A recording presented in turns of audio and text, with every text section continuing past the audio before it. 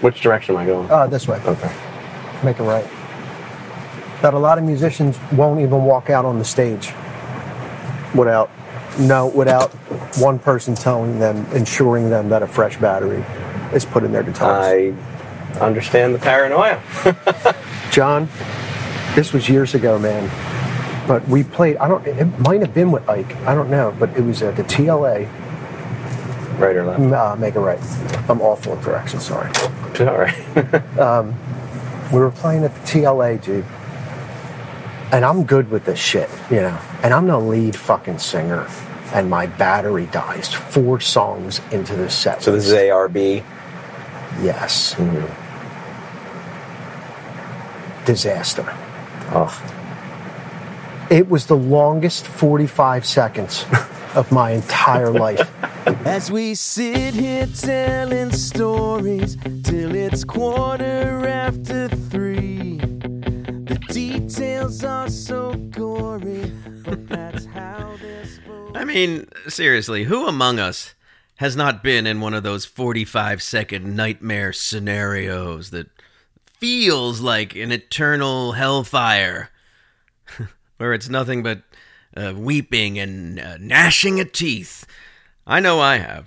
And my guest today has, in his own words, been in the worst situations you could ever think of with a guitar strapped around him. But after just celebrating the 20th anniversary of a band he was nervous to name after himself, Anthony Renzulli has earned the right to say he's in it at this point in his life for all the right reasons. You have to be when you decide to put out a solo record in 2022 that sounds like it could have been made in 1932. My friend Anthony has played just about every subgenre of rock in his career, starting out as a drummer in metal and rap rock, then shifting back to the instrument that was always within arm's reach since before he could even play it, the guitar. He came into the blues through the portal of 60s rock, Cream, Zeppelin, Hendrix, and found his way back to the Delta blues, devouring music from artists like Robert Johnson and Elmore James. Here's a little taste from Anthony Renzulli's upcoming album, Mad Mad Blues. I know, darling. I know what you done, oh Lord.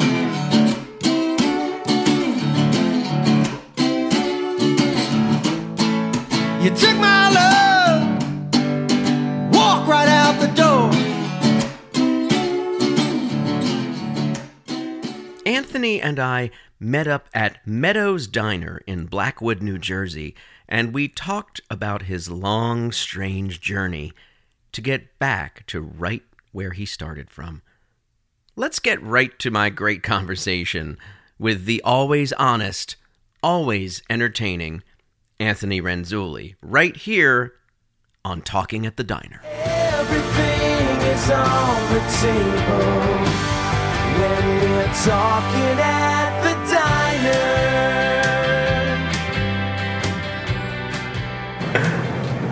And thank God I at least had one on the side of the stage. Because So you know this is the battery in your acoustic. Right. Oh, yeah, that's the worst. And I'm good with that stuff, you know what I mean? But I was like, you know what, it'll be fine. But I think it was left on the tuner backstage too long. And That'll it fucking do it. drained it. That'll do it. And I was like, oh my God. I was just at the TLA last night. Well, who'd you see? James Bay. He's like a British dude, singer-songwriter guy. Very cool. We just keep going straight. Yeah, I hadn't been to the TLA since, I don't even know. Whenever Mike Levy's benefit show was, 5 years ago. That was the last time I was there. Wow. But anyway, continue. How is he doing? He's great. Yeah? He actually just sent me my final book cover design, because I hired him to do that. Oh, that's fucking... I'll show it to you when Dude, we he's get to an the place. incredible artist. Years ago, he did a sort of a graphics-based version of my tattoo here, Okay. which I've been using on stuff for years, and that's a central piece of what's on the cover, because I really, really wanted that to be like a prominent thing, because I think can't wait to see it. That's great. I think it says so much about me without really having to say very much. Right. Especially if you used it. It's like your Nike logo. My swoosh sticker. Yeah. So, like, It's your Air Jordan. yeah. Air John. Yeah. Trust me, John, as a guy who makes his own album covers and does all the digital stuff, to have somebody you could trust like that to tell you and give you direction is such a gift. I would almost pay to have it. Oh, yeah. You know what I mean? I would pay to have that kind of honesty, and because I don't know, like a lot of people, maybe they just want to be supportive and that's it, and maybe they just don't understand. Right. So, like, Well, to have you that know, buddy to bounce ideas off of, I realize as I get older, it's such a gift to have those people in your art. Dude, I can't wait to read that thing. Yeah, it'll be like the third book I've ever read in my entire life. Seriously. I used to have a comprehension problem when I was a kid, man. Oh. Everything I'd read, I wouldn't understand it. I would just be reading words, and I couldn't ever put a story with it, what I was reading. And that lasted until today. I just have that. But I notice, like, if I read, like, blues books or something that I'm interested in, like guitar books and stuff. It's different. It's different. I can read them all day. It's weird. I have an issue myself with reading, and it's only since I guess I've had it since college.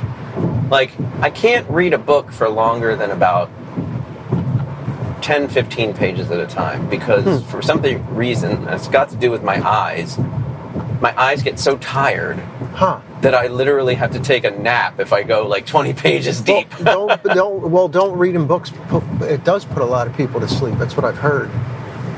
And regardless of how interesting it is, it's just the active scanning the page with my eyes. No, but I remember having a conversation with somebody that told me, like, oh, I read at bedtime because it helps me sleep. Yeah.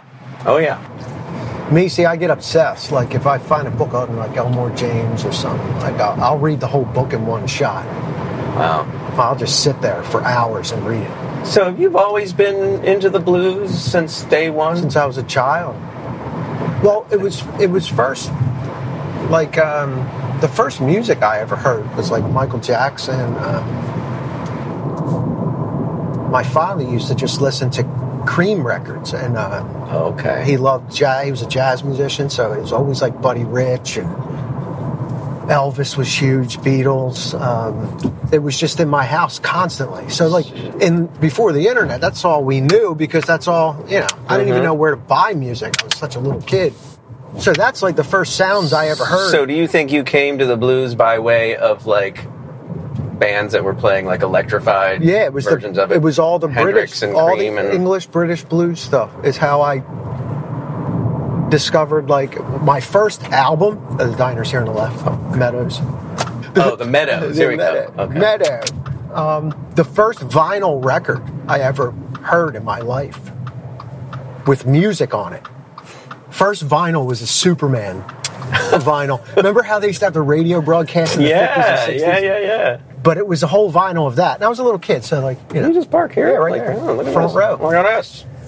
You must be in the front row. But the first actual record of music I ever put on, I was about 6 years old. I had a He-Man record player I got for my birthday. I love it. Because my birthday's the day after Christmas, so I got a record. I remember that now. It was I got a like, record player for my 6th birthday or whatever, and the first album, my dad just put on Led Zeppelin 2, and the first sounds I ever heard in rock and roll was Whole Lotta Love. It's the first. Wow. And from then, dude, like, it was... I'm fucking... You're hooked. Dude, the funny part is that it hasn't gone away,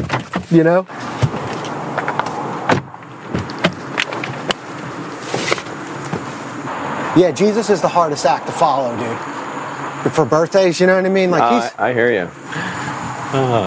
So is this a favorite spot of yours? Since my early 20s, yeah. Wow. And I haven't been here in a long time. A lot of memories here, I assume. A lot of drunken memories, yes. A lot of non-memories here. And day afters, yeah, a lot of non-memories.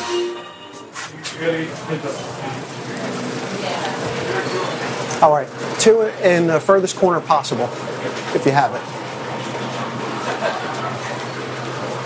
Away from the baby, I guess.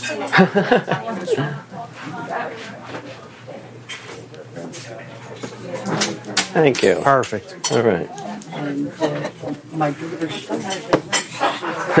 Away from the baby. Oh, so the He-Man record player. My mom got me a He-Man record player when I was like 6 or 7. And the first piece of music I've ever remember putting on and like watching the record spin was Led Zeppelin 2, because that simply was just in my dad's collection. He just picked it out and put it on. That's great. And those sounds, even when I hear that intro, like it's amazing how it takes you right back there. And Transports you to a certain it's time not and so place. much all the live versions, but that specific recording on that second record. Yeah. Hear that studio version? It's crazy. So Zeppelin was basically the portal for me to all of this. And when YouTube hit in like 05, or was it 05, 06, it started really becoming popular.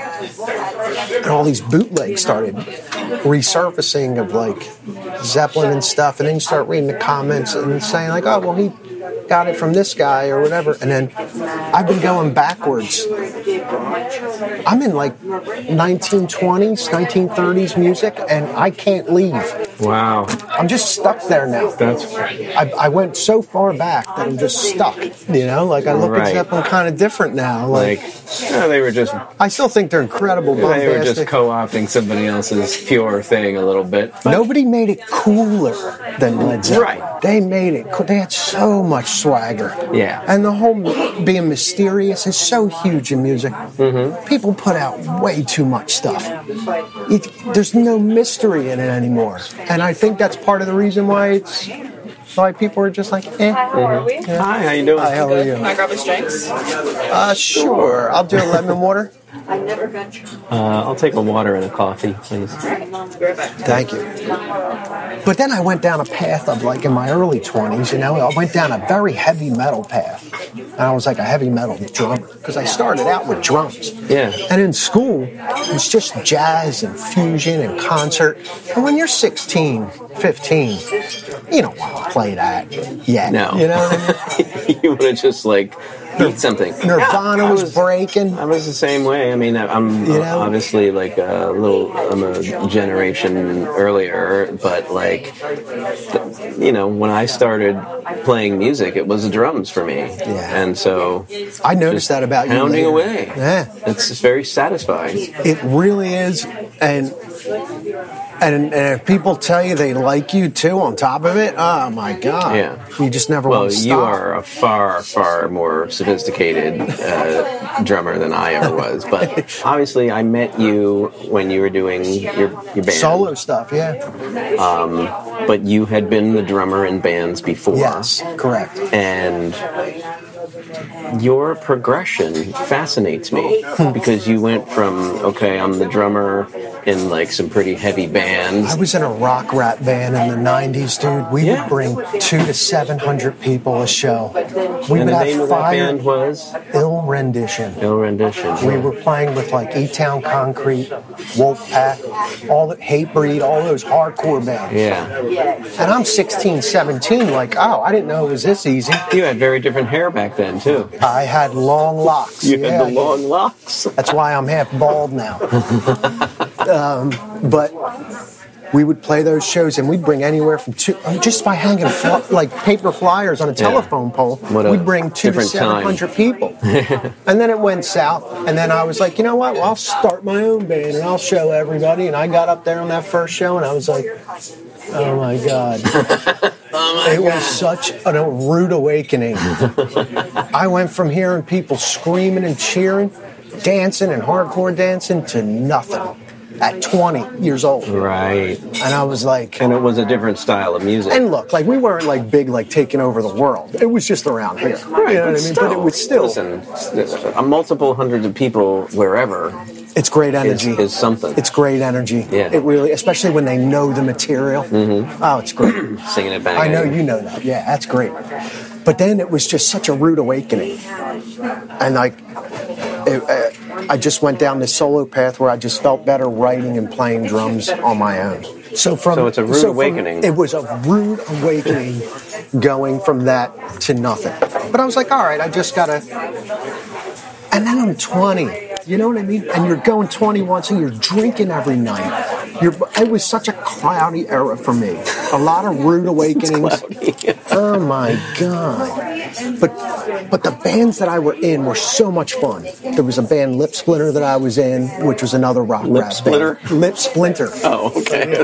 Lip Splinter. I'll split your lip. Which is one of the better names of a band that I was in. It's way better. What are some others? It's better than the Anthony Renzulli band. That's Lip Splinter's a great name. That's a great name. All right. So we had that band. And then I did like some fill-ins for people. I filled in for Bong Hits for Jesus, playing drums for a while. Yeah. Well, yeah, you knew that whole scene pretty well. And then from going to the open mics religiously, Tom Gillum, if Tommy Toombs is listening to this, I feel like I need to send him a sympathy card. We're going to make sure for that all he of gets the this torturous open mics that I played while he was hosting at the Grape Street. Hey, man, that's part of the job, Anthony. That guy gave me a shot. Another guy, Tony Bertelli from the Pirates Den. The Pirates Den. Remember these guys would give me a shot every Monday, and Pirates Den was Thursday. Was the Blues Jam at the Pirates Den. Wow. And they'd throw me up there as treacherous as I was. And that's how I really practiced, was on those empty nights and got my Y100 gigs. Remember Y? Of course. With Ike was there a couple times. Yeah. The John Fay Power Trip, which I meant to show you a poster. I found a poster in my house from 2003.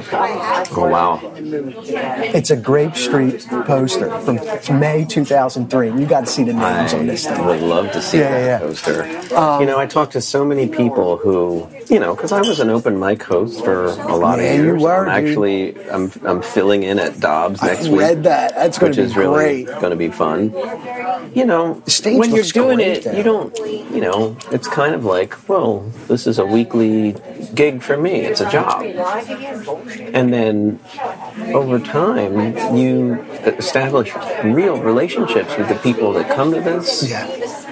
Friendships. Absolutely. I literally met you at an open mic. And nowadays, having been away from it for a while, I will reconnect with people whom I met, maybe 10 years ago doing open mic or whatever. And to a person, they are all like, this is where I got my start. I wouldn't be a working musician in the manner that I am now if it wasn't for those opportunities. It was every Monday, and 7:30. You really see the value of it much more clearly with some distance behind Me and my you. guitar player, Jay, at the time. I had a guitar player, Jay, and he came over with me from the hardcore band El Rendition. And he was my first guitar player in Anthony Renzulli band thing. And we would go to Grape in his Jeep every Monday, 7:30. And we'd be the first ones there waiting in line, rain, sleet, or snow. Because we wanted to get that spot. Which is a pain in the ass in Manayunk. But we knew that the Grape was such a big deal back then. Like, and I still, it's like a badge of honor kind of thing.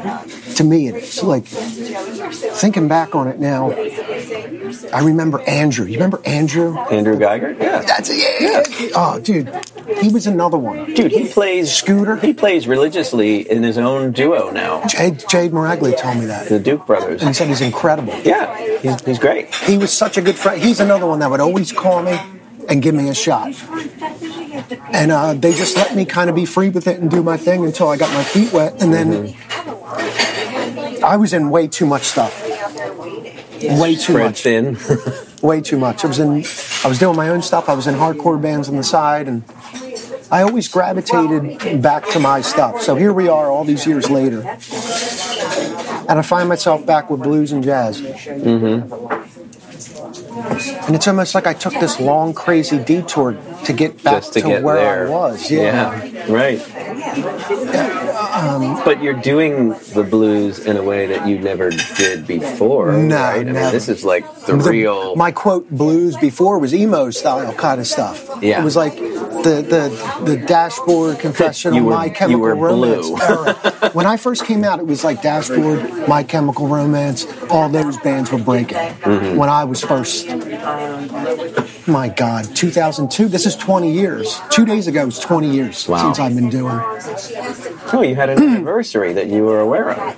20 years. Holy shit. Hoping to get the record out That's amazing. in the next couple months. But yeah, I've never done it in this Delta kind of style because we never had access to the records. We're going to find these records. You can't walk in the tunes and be like, do you have a Robert Johnson record from 1933? And the dude's going to look at you like, what? Like, what's a So 78? You know were what I able to mean? rediscover these things because of the internet? Because of the internet. Yeah. As bad as I hate the internet, I got to give it to it because I started finding all these records. Elmore James, Tommy Johnson, Robert Johnson, Son House, Howlin' Wolf, Skip James, Endless, Johnny Shines, Hound Dog Taylor. All these names I never heard of when I was a kid, ever. And finding all that, I'm just stuck there. Well, you know Because what's I hear very... Little Richard in them. I hear Elvis in them. I hear the Zeppelins in them. I hear When the Levee Breaks is a Memphis Mini song. Word for word, lyric for lyric. Yes. Go look it up. Memphis Mini, When the Levee Breaks. Yes. And you'll sit there at your screen and go, oh, what the fuck? Oh, what the fuck? It's the same song. They wrote this. It's the same fucking song. Yeah, but John Bonham made that. He really made that. Yeah. Of course. Wow. Like I said, cooler, not better. Right. Cooler. You know what amazes me, though, is that you have been able to actually play this music and record this music in a way that,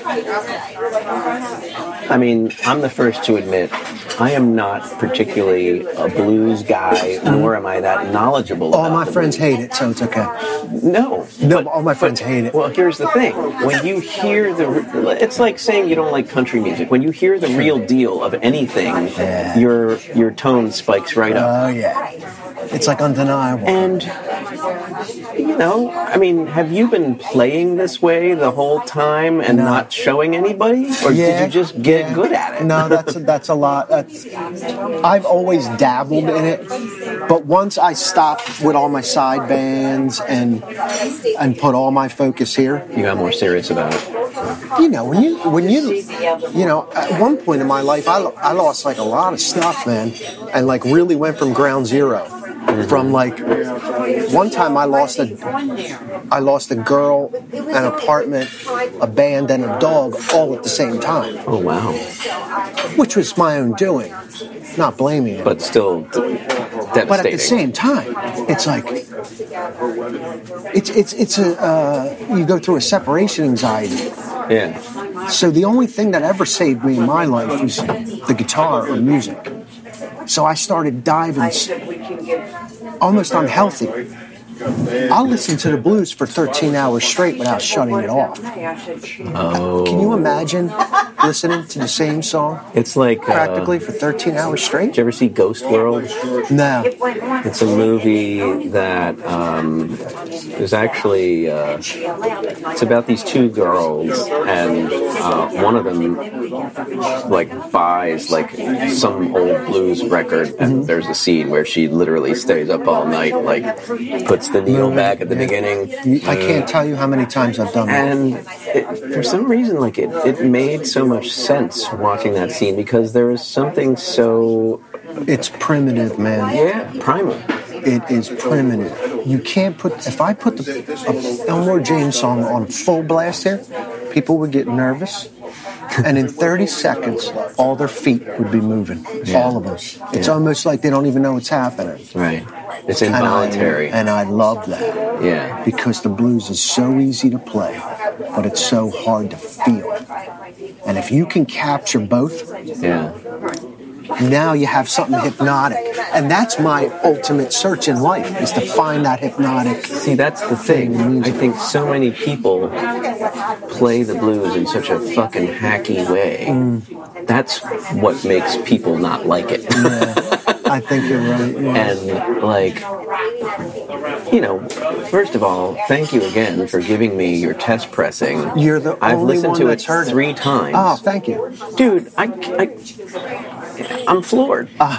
It's amazing. Dude, coming from you, that's so big. I mean, it's Thank just, you. like, My I God. kind of feel like the character in, this Thora the Birch's realest- character in Ghost World. I just like, It's the most authentic I've ever been in my life. yeah. Because in my early 20s and stuff, when I first met you and coming up, the goal was, and I don't know, maybe it's that way for 20-year-olds now, I don't know. The goal was to get your song on the radio, get on those MMR gigs, get on, like, the things that'll take you to the next level. Well, how can you do that? Well, you start writing in a certain fashion, and you start kind of writing. And listen, man, that's not the way you're supposed to write. And it took me a long time to understand that. My saying is, give me something from the pit of your soul, from the back of your stomach, or don't give me anything. I don't want to hear it. I got to be honest with you. Don't give me your record unless you're spilling out your truest, purest form of your art and of yourself. Don't write a record just in hopes that you're going to get it on the radio. Yeah. And I used to do that stuff to try to get my songs out there to make them more commercially acceptable. Not alone. That's generally how people operate. But it's hard to look at yourself in the mirror and say that. Yeah. You know what I mean? So what do you want to do? I didn't like jazz, but I liked the blues part. All that British blues took me all the way back here. And for lack of a better term, I'm a complete junkie for it. It's every day for me. Once in a while, I got to take a little break. Maybe a day break, and then I'm back into it. Right. But the overall obsession, it saved me from all that shit I was just telling you about that I was going through at that time. And plus, like, your 30s is just a weird time in your life, especially the end of your 30s. Buckle up, kids. It's just weird. Because you don't know where, you know what I'm saying? Like, I've never been married. I never had no kids. It has been music since I was 5 years old to now. And it saved me, and it's the only thing I gravitate towards. So, yeah, it's something that you rely very heavily on, as do I. It's unconditional, John. Right here. Look at that. Thank you very much. All right, anything else to grab for us? Can I have a soda? Like your regular soda, Coke or Pepsi, whatever you have? Thank you. Do you think I could get another ketchup? This is getting pretty low. Yeah, of course. Thanks. I'm going to need more Did you ketchup. ever see The King of Queens? The show? Is it like ketchup? Ketchup! Did you ever see that? Thank you very much. No problem. Anything else? I'm good. No, thank you very much. Enjoy. All right, here we go. Yeah, that's it. The sound. That's the sound, yeah. But I don't know, man. Well, It's so far for now, I'm here. Yeah. And I like old folk stuff, and I love, it took me later in life to love and appreciate Dylan. You gotta go through shit in life to appreciate a certain style of music. If you played Bob Dylan for me at 16 years old, I'd beg you to take it off the radio. I would beg you. I know all the material. I know all of his records. I know all his songs. But I'm not a diehard. I'm a diehard blues guy. Yeah. Robert Johnson, Elmore James, Johnny Shines. That's where I live. I live there. The low down stuff. But even like, Buddy Guy, all those people that influenced the guys that I listened to when I was a little kid. Zeppelin, Cream, Clapton, Hendrix. My God, Hendrix was so big in my house. And my dad even liked bands like Pearl Jam, Guns N' Roses. He loved those bands. And I thought that was cool because... How old were your parents when they had you? Because I'm always curious. 30, 29 or 30. Okay, so in the 90s, they would have been... She feels she can make a room go. My dad was 40, early 40s. Michelle. Early 40s. Oh, The fact that he dug that kind of current rock speaks to his... It was impressive for me because most dads were like, this music's junk, this music's garbage, kind of like I am today with a lot of stuff. Everybody becomes the dad rock. Everybody becomes that, you know. But when you're a kid, this is going to crack you up. And I know we've touched on this before. Yes. When I was a kid, New Kids on the Block were huge. They were huge when I was I'm talking 5 years old. I used to hustle New Kids on the Block buttons on the school playground. And my mother got a phone call one time. Really? You know, your son's selling buttons to girls in the school parking lot. Price gouging? Yeah, even at a young age, it was the Italian in me, I guess. Always hustling. So they were big, and like when they were on MTV, my dad would go, "That ain't music. Those kids are garbage. This is music." And I remember he would put on "The Song Remains the Same" from Zeppelin, you know, like, "This is music." And I would go, "Dad, the guy's balls are hanging out of his pants," you know, like Robert Plant, fucking nuts. They're always hanging out. All those tight jeans. You know, he dressed to the left. My dad used to say that. We never pack to the right, you know. That was pack to never packed it to the right, he said. When you go to the tailor, you tell him. Yeah. You pack to the left. It was like the earring thing in the 90s, remember? If you listen, it was a signal. To the people that don't know, I don't know how anybody's going to take this nowadays.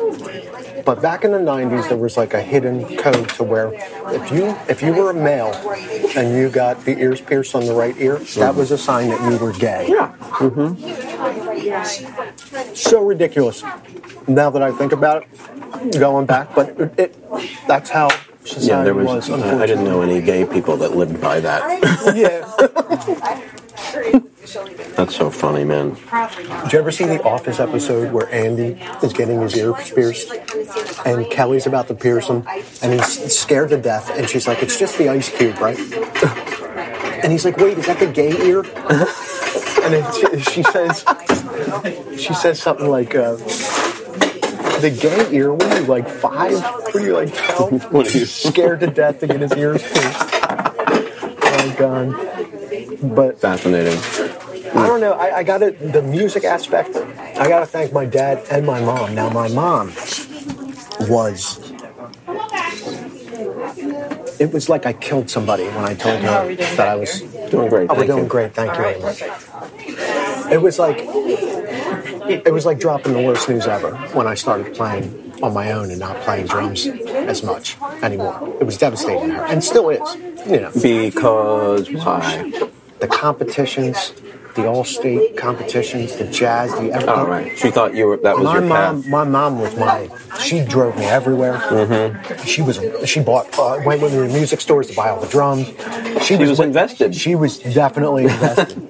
And I try to tell her, like, "Ma, I still play. Mm-hmm. But you can't set up a full drum set in an apartment and just go practice at 1 o'clock in the morning when I wake up." You know, do you think part of that was it was a way that she bonded with you that was going away, or it was because she thought you're so good at this, you can't give this up? More the second. More the second than the first, but maybe the first. But I try to tell her, like, "Ma, this is me playing drums," you know what I mean? Mm-hmm. I always try to tell her, I let her know that I still play, you know. The reason I brought up the first thing is because I know that with my son, for example, totally different realm, but it was very bittersweet when he played his last hockey game earlier. Yeah, that's right. This year. Because I was like, this whole thing that bonded us together for the past, since he was like 9, it's going away. So now I got to find new ways to bond with him, which I think I've stumbled on a good method of doing so, which is to take him to lunch to a new place in the city every time I see him now. Okay. And this is the son that was the inspiration for your into Philadelphia. That's correct. Yeah. My God, he's already. What did you just say? How old is he? He's a freshman in college. He's My 18. God. I know. My God. It was pretty funny. Like, remember Jay from Bonehead? Bonehead. Jay Manning. I remember Bonehead. He sent me like a photograph of. It's really nice. Like whenever Into Philadelphia gets played on MMR, somebody somewhere will take a picture of the radio in their car Beautiful thing. and send it to me. It's a beautiful thing. And I think it was part of, anytime there's like a Labor Day A to Z or whatever, it's always in the eyes, it gets a spin. And it was so, only recently as it hit me, like, this song has some legs. Mm-hmm. It's been around Sure does. Yeah. Close to 20 years. And it still holds up. Still holds up, so. Yeah, you touched on that like that. You captured that magic, man. That's the magic everybody's looking for. When you write. The funny thing is, like, when I wrote it, I considered it so, like, You're fine, babe. I'm just now getting it was coming from such a specific place in my brain that I was like, it didn't stand out to me to be like, well, that song's gonna be a thing. It was just, it's pretty good. Like I said, you guys can hang out for as long as you guys want. Oh, another song with a G chord? Okay. Actually, 11. That was probably my primary thought. Another song with a G chord. But it worked out. Sure did, man. It's very a great cool. The whole album is great, dude. That's a great I appreciate album. that. I mean, it's very cool to. I have it on compact disc. Well, that was the only way in which it was released. So Yeah. it's very cool because you've probably seen that Ron DiSilvestro has moved into Studio B at Studio 4 in recent months, and so I've been going there for different sessions here and there the past couple of months, great. and it's just such a time warp because there's literally the same. Joke cans of Campbell's cream of sperm that Phil Niccolo had sitting on the speakers. And, Cock of the Mountain brand, water chestnuts or whatever. And, literally nothing's changed in there. It's all just there. And I'm like, this is a time warp. It's I love incredible. places like that. It's great. Where you walk in and it's a whole different, it's right back to where... No, it's it the was same very transporting because it was honestly the last record I ever did on tape, which was insane at the time because Phil was producing. He was like, I really think we ought to cut this to tape. Turns out there's a global tape shortage that year, or it was a multi-year tape shortage. And it was literally $300+ a reel. Wow. To record on tape. So we spent probably a quarter of the budget on just tape. tapes. Because weren't they I remember when I was recording analog, I think those tapes were $70, $60 or $70. Yeah, so 4 times the price, basically. Right. It's cool to be back there. I'm actually recording a gang vocal for one of my new songs there tomorrow morning, Nice. which I'm very excited about. Oh, I can't wait to hear it. Got That's about great.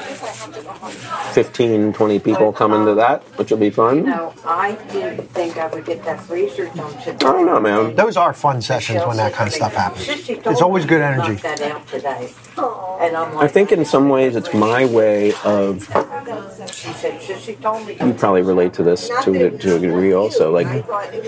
Music making is a very private thing for me these days because I do most of it by myself in solitude. Me too. Most of it's done at my actual house, and then I bring Ron or Joey DiTullio or Brett Talley into the process to, either maybe play one thing or mix it or whatever. And the feeling of creating with other people is less common for me. So I think having little things like this where I bring a number of people into the process just for this one aspect of the song It gives me that feeling that I like.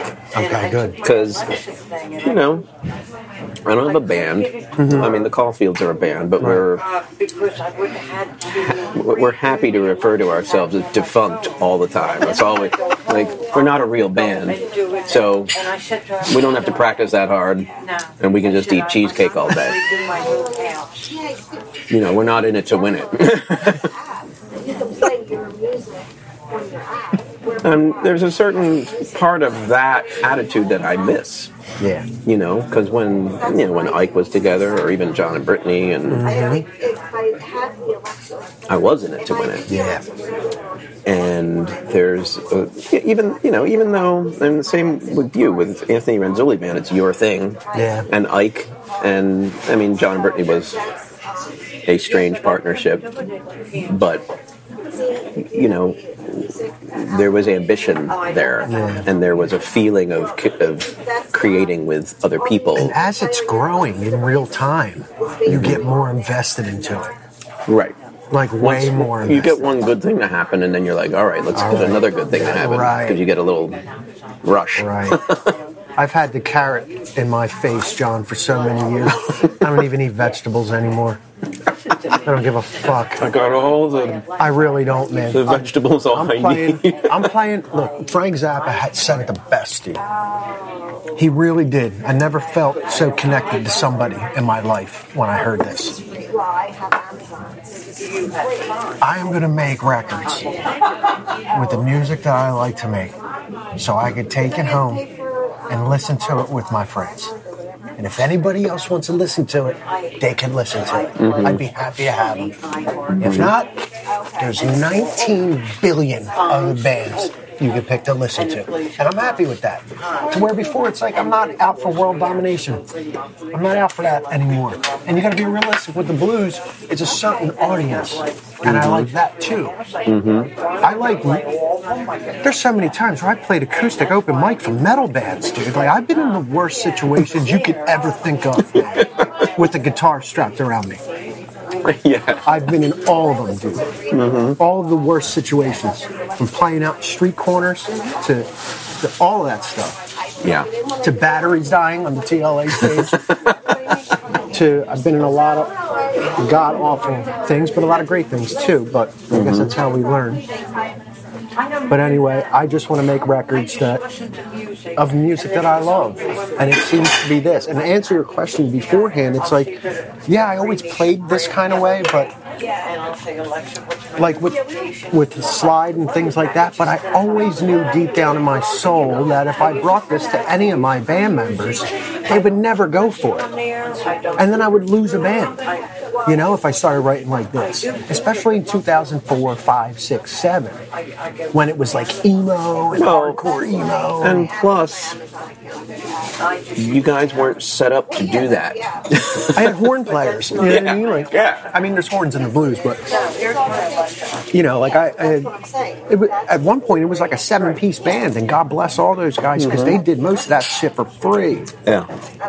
And a lot of people would give me shit about having my name as the band with that many band members. But realistically, number one, the band was going to be called Long-Haired Billy. That was the name that I wanted my band to be. What was it going to be called? Long-Haired Billy. Long-Haired Billy. Because I had a friend named Billy, and he had long hair, so we called him Long-Haired Billy. And I thought that was a great band name, especially since everybody in the band, none of us were named Billy, so it's totally confusing, you know. But then we were like, nah, we can't do that. And then I said, all right, then we all sit down, let's all think of a name. We passed them around, nobody ended up liking it. And we were like, let's just call it AR Band. Like it's our band, AR Band. There you go. Our Band. And I was like, oh, that's cool. I was like, yeah, that's cool. Let's do that. And everybody's like, why do you call it your band? I knew from when I was 20 years old that I would be the last man standing in this entire operation. And I was 100% true. Because here I am all the way back to the beginning where I'm by myself again. And now if I'm going to be by myself, I'm playing whatever the fuck. Let me ask you something. Even though you had 7 people, were you not the primary driver in a creative business every way imaginable? Oh God! From booking the practices to creating the flyers to booking the shows. Point being, even with that, you're still justified in to calling being it the after face. yourself. There was a couple guys that would always go out to shows with me and support the band and stuff, but we were getting to the age where a lot of guys were getting married and having kids. Mm-hmm. Listen, if you're in a band right now, I'm going to give another one to the kids. Give it to the kids. This don't mean shit until after you're 30, because that's always the goal to the kids. I'm going to retire when I'm. How many times have you said I'm going to retire when I'm 30 with all my mansions and all my this and that, and then you get to 30 and you're still playing bars and you're like, well, what the fuck? After 30, that's when you find out if you're a lifer, who the real lifers are. Yeah. It's after 30. It has nothing to do with kids. It has nothing to do with marriage. It's after 30. Well, I think you have to have been sort of struck down from your initial whatever first flush of any kind of success, be it modest or big. Mm-hmm. You need to be knocked down a peg or several to then decide.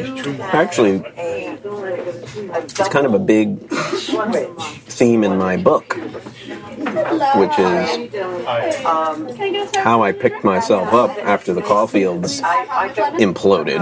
I can imagine. 25 years ago this year. Actually, our anniversary of breaking up was in August. The breakup anniversary. Yeah. Bittersweet. And I look back at that point as being the closest I've ever come to not staying in music. And it wasn't until like a very unexpected pep talk from my own mother, who always supported me, but never in a you can do it kind of way. It was really just she facilitated things for me when I seemed to be in need of that. But in this instance, I think she acknowledged something in me which she never verbally did before that, which was that this wasn't just some flight of fancy on my part to pursue this. This was something that was very, very in my figurative marrow. And that is literally the talk that allowed me to give myself permission to keep going. Because, by that point, I was married. Yeah. I did not yet have kids, but I was going to say, did you have your clock first kid was starting to tick. Mm-hmm. Yeah. I was definitely feeling some pressure, both internal and external, about that. And so to make a decision to basically be like, well, I'm going to keep going, even though I've lost everything that I've spent the last decade and a half. Because music is what saves you. This is what I was trying. This all ties in what we first started talking about. Mm-hmm. You got to that point where you were all the way at the bottom. In your space, you were at the bottom of it. And I know that feeling when band members quit. Man, that's the worst feeling ever. And I always felt bad, but when I quit bands, because as a leader of a band, I know that feeling. You know that's a bad feeling, yeah. And I always felt, even if it's the right move for everybody concerned, it's still a bad feeling. Exactly. It is, because you build camaraderie with bands, like you do, especially if you go on the road and you do that kind of thing, like you're so invested in it. When somebody leaves, you take it so personal. Mm-hmm. For somebody as invested as I am, it's so personal. Yeah. What did I do? Did I not write the greatest songs? It's like when you're a leader of a band with your name on it, you're married to 7 people in the band. Now imagine being married to 7 people. You got to please every single one of them, dude. It's an impossible task, which is why the common person is not married to 7 people. You know what I mean? It's an impossible task. So when they leave, you start saying, like, did I not give them enough attention? Did they not? You start going down all these crazy paths. And now I'm just back to myself, and I kind of just want to stay there. and just hire guys that want to do it, and Yeah. now with this Delta Blues style stuff, it is all solo acoustic, so everybody wins in my head. So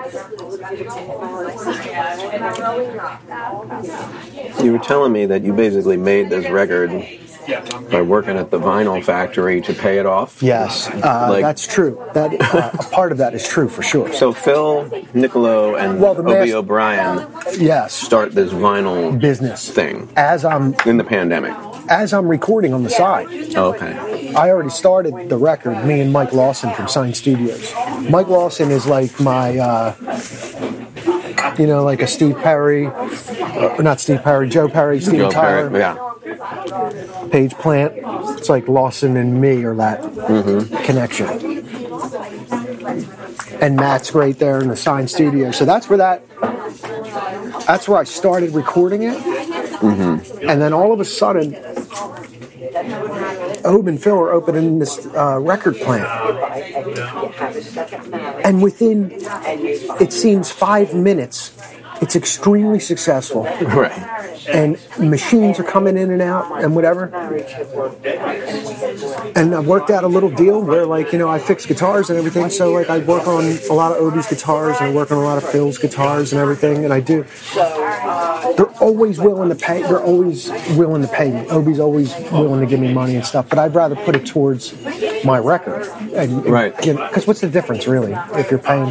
You're just going to give it back. You're just going to give it back anyway. But, I am paying for all the artwork. I pay for the plate, everything, because I want to, what I mean? I want to do that. And there's no, ties or anything. I'm not signing with anybody or nothing. But they're just helping me out, And they're great guys. Because I know you and Obi go way back. That started from when I was in Soraya. Okay. Because I didn't meet... Because they were basically in a production deal with him and John Bon Jovi, right? Or from what I remember, yes. Yeah. But that all started... Jay Maraglia was playing drums for me. And he got asked by somebody in Soraya to play drums on a couple songs for the record. And Jay was gravitating towards there. And my band was over at this point. That lineup was over. So I was like, you know what, man, I'm not doing anything, dude. If they need anybody to play rhythm, I'd love to play rhythm, you know what I mean? Or something, because I know they got a lead guy. Well, long story short, I said, yeah, come down there and try out. I got a call from Sue and went from there. And then when I went to Sign Studios to record a track for them, I actually met Obi first at his house to work on the parts or whatever.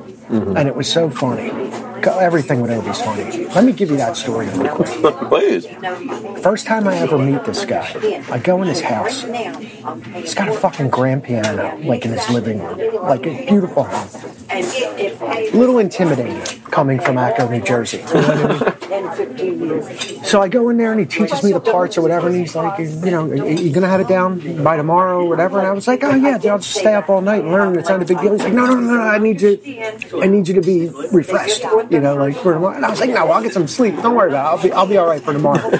I'm a nervous wreck. You know what I mean? Yes, thank you so much. And I'm like a nervous wreck. So I go to his house, right? And we learn all these parts, and he goes to... So he's teaching you this stuff for Soraya? This is for Soraya stuff. It was a track called Against the Wall, which ended up being a B-side, I think, on their record. But they just had such great songs, and they were going down this route that I really, really loved the music. And I was like, you know what? I love the guitar too, and I don't have to write any songs, and I don't have to think about lyrics, and I just love music, and the vibe, and those guys are, they're just great. But he goes, well, I'm leaving Obi's house before the session, and he goes, you got to let me know if you can or can't do this, because I have to call Richie and have Richie come in and do it. And I go, Richie who? And he goes, Sambora. And I was like, why did he just tell me that? Why Get in your brain. So I'm thinking my God. It comes down to me or a complete legend. All right. All right. I stay up all fucking night. All night. That's so funny. 2 takes, man. Went in there, knocked it right out. And then transposed it, too, which I'm not good at all. Where you got to put it on a capo and then relearn it. They're big with that shit, man. And theory for the other track. Yeah, because theory's not my thing, man. And God bless Travis and Brian. They taught me as the theory aspect of music. I learned from those guys. I'm sure I could. And the 1, 4, 5s and all that, because before it was like I just see, hear, and then I play. I could like I'd hear it and see it and play it. I don't really know theory that well. I would do very bad in Bruce Springsteen's band. Put it that way. I'd fail miserably. I didn't realize he was a big theory guy. Little Steven told me they got like 250 songs they got to practice. Oh, that is true. You got to know. And if he changes the key, dude, he changes the key. I'll never forget that when he told me that too. So, wow. Working with them was great. I had a really fun time, but after a while, it started like that writing itch started coming back, and that and right. And when you feel like your own my personal life was a artistry at that has point, to take priority at too. that point, my personal life, like I told you earlier, was already coming down. So I was like, why don't I just be honest with them and just let them know that I can't do this anymore. I got to take care of shit going on in my personal life. And then all of a sudden I jumped right back into it, which I didn't want to do. And I played with you first. This was in 2014. I went and I did 5 shows in 2014. And I went, it wasn't just the East Coast. It wasn't. Yeah. And I went, and man, I was miserable. I was miserable doing it because I just wasn't ready. Yeah. I didn't like any of my songs from the past. I've grown so much since I've done any of my shit, and I just got in a rut completely. Yeah. It was like, John, I was going 22 years straight with no fucking break. Yeah. Between the drums and my own shit. That's a long time. So I took a break for 2 years, 3 years. And in those 2-3 years, became immersed with the guitar, the blues. I put down everything. Yeah. From women to alcohol. Everything. Everything. And just focused on the guitar, the blues, and what I love to do. And if I get to that point where I want to make a record, cool. And if I don't, who cares? You know what I mean? Because you're getting what you want out of playing. Right. And it was the easiest record I've ever made in my life. Because I would just eat dinner, I'd write a part, and I call it Mike. And I go, hey man, you at the studio or something? Yeah. All right, I got a couple parts. I want to lay this down real quick. And it's fresh. I'm not overworking it, so I'll see you in a half hour. And then I'd go there and I'd lay that guitar track down. Every song on my new record coming out, there was maybe 1 or 2 songs that I had fully worked out. Everything else was kind of created in the studio and in the moment. That's why it's so raw. That's why it's just me sitting down playing. Some songs all at once, some songs vocal guitar, but it's all performance based. Yeah. And, you cheat certain ways. Everybody does digitally. But there was no cheating on the vocal. There was no cheating on the guitar. Period. There was punches. Maybe. Yeah. On some of the electric songs, there was But punches. essentially, it's just you sitting there playing and singing the That's song. why you hear all the rubs. You hear all the, leave it in there. I don't care. Doesn't matter. I'm not going for anything. I just want to write an authentic record. Yeah, plus... Because I think people should have that on their record. Especially with the fucking Grammys and everything else. On the back of your record, you should say, this is a performance-based record. This is a digital-based record. And it should be judged accordingly. Period. And you will see we'll never do it. Let's be honest. No, they won't. There should be a performance. You should be able to list like this. Like, remember back in the day, no synthesizers were used on this recording. On the Queen records, yeah. Queen records and the Rage Against the Machine records when they first started making those. Isn't that funny? What a hill to die on in 1975. My gosh. But yeah, it's been a long run. Still nowhere close to where I want to be, but the fixing guitars thing, I've been so immersed with it since I was a little child, man.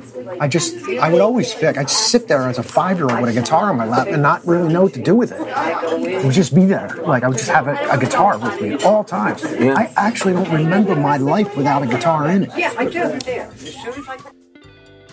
That there, my friends, is a man who loves the guitar. He can play him. He can fix him. He's a Renaissance guitar man. If that's a real term.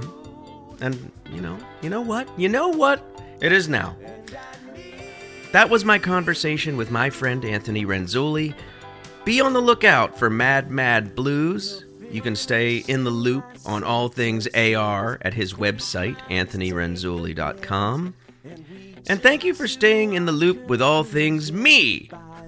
I'm about to spend some time on the road. I'm playing guitar with my friends in Soraya for a couple of shows next week with Joan Jett and the Blackhearts in the lovely towns of Shipshewana, Indiana, and Wisconsin Dells, Wisconsin. So I'm very excited to be getting back out into the Midwest for a few shows. And when I come back from that, I'll be doing a big show with David Wissikkinen's In the Pocket. They've got me singing Disco Inferno on this one. So I'm brushing up on my Saturday Night Fever soundtrack and growing my chest hair back as we speak. I'll catch you again next time on Talking at the Diner. The time.